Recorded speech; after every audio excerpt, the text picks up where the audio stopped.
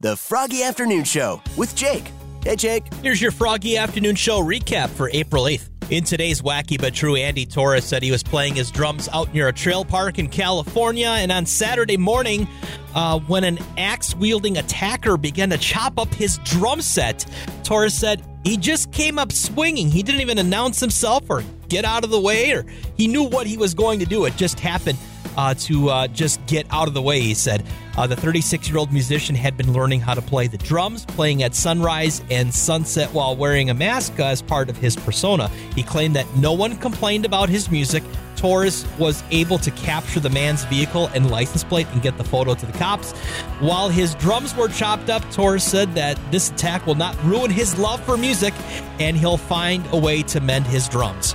Rock and roll, ladies and gentlemen. Hey, Froggy, your riddle for today. What is easy to get into but hard to get out of? Death. Oh, that's a good guess, but that's not what I'm looking for. All right, thank you. Thank you. Hi, Froggy.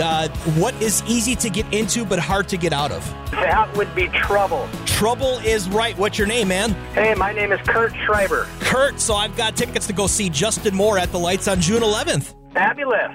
Hello, Froggy.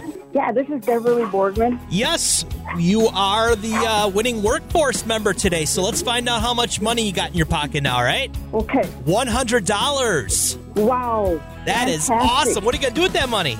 Well, I have two little grandsons that kind of want some special things for Easter, so... There you go. Hey, you can spoil them endless. I will. And there's your Froggy Afternoon Show recap for April 8th. Have a great weekend. Join me Monday, 2 p.m. to 7 p.m. right here on Froggy.